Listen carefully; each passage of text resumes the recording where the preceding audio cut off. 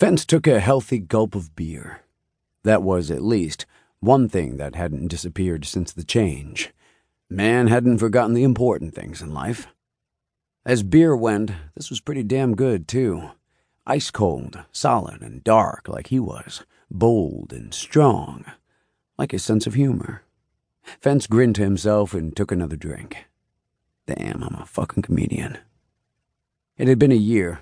An entire year since he and Lenny led a bewildered group of men from deep in the caves into a world straight out of I Am Legend. A world complete with zombies and Fence playing an even more ripped and bald Will Smith. No shit.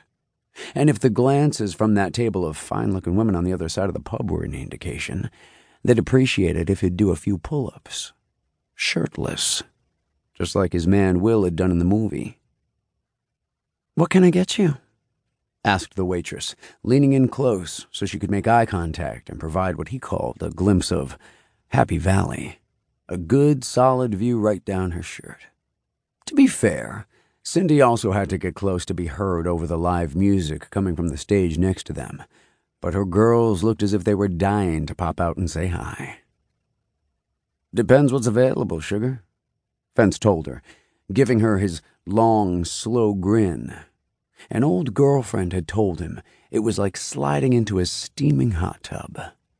Cindy giggled and ogled back at him. "Oh, just get her number and be done with it," Elliot said with a roll of the eye and the twitch of a smile.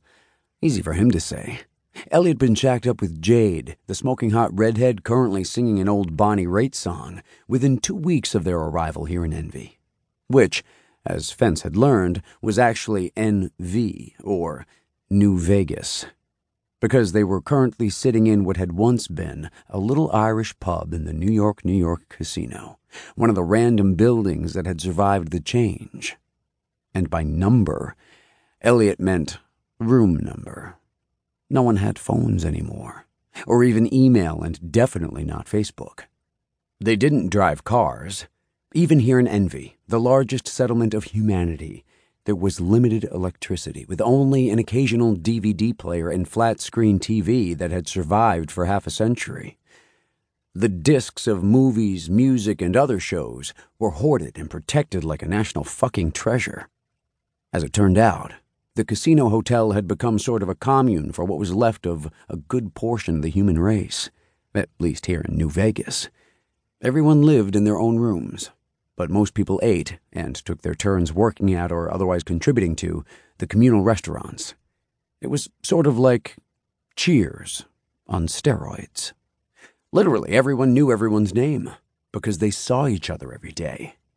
That didn't include the pub, however.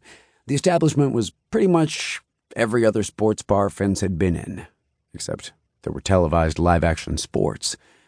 Once all the hell that broke loose during the change had settled into something resembling normalcy, the guy who cleaned up and scavenged the space had learned to brew beer after the kegs that survived were emptied.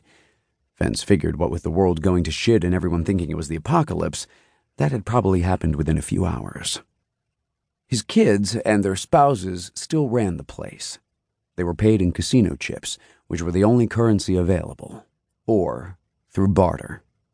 According to Lou Waxnicki, one of the guys who'd lived through the change, Jody Stearns' first few attempts at brewing ale had tasted worse than horse piss, but apparently he'd gotten better at it. Or at least his kids had, because here they were, 50 years later, drinking a dark, nutty beer that rivaled Guinness. Fence settled back in his chair and gave the waitress a sidewise look, but he didn't ask for her room number. Not yet. They had all night to get to that point. And there was that table of women in the corner. He had his eye on one of them if she'd ever look his way. "Yo, Vaughn, do you know those ladies over there?" he said, shifting closer to the mayor of Envy, who was nursing his own beer.